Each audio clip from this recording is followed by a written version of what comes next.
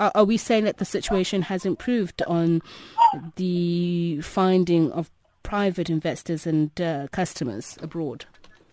Well, no, I think that so thank you for having me on. I think we were asked to look at the project again and see whether there was value in looking at it again. And we've looked in some detail at the technology. We've looked at the significant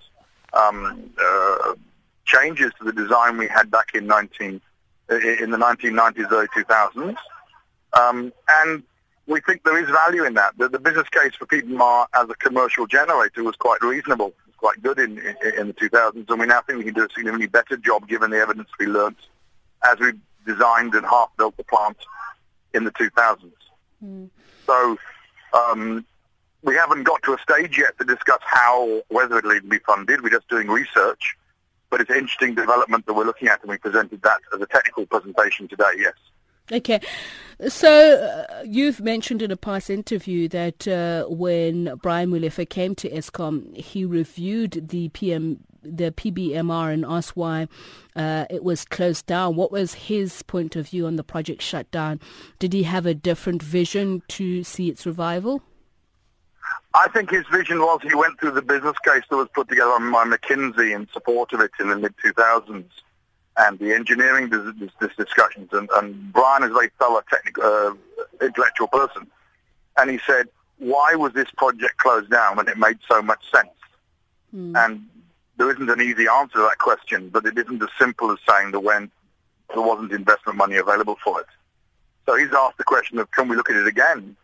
And as such, we've done that, and we've come back with a revised layout, which we think is somewhat more elegant and simpler than the previous design. It builds on the experience we learned by designing and almost licensing the last design. And we're looking at where we take this from here.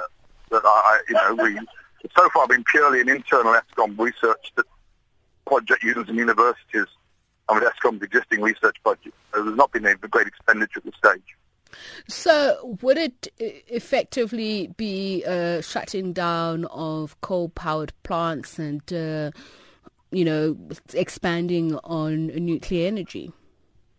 Well, I think we'll be careful. I'll be careful because I know it's an issue which is not in my particular area, but I think that it's important to point out that the power stations that we've got, the existing coal stations, as installations are probably installations we would like to keep going for almost indefinitely.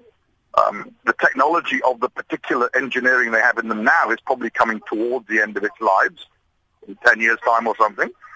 So one of the questions is how do we refurbish, upgrade, or replace that with a new technology on the same site? And we are looking at the prospect at whether a high-temperature reactor might be a solution for that. We don't know at this stage. And have you got a plan in place in terms of where these PBMRs will be deployed?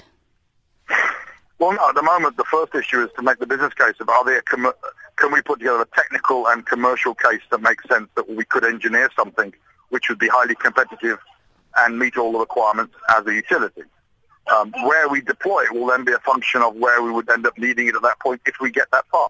All right. Thank you so much for speaking to us.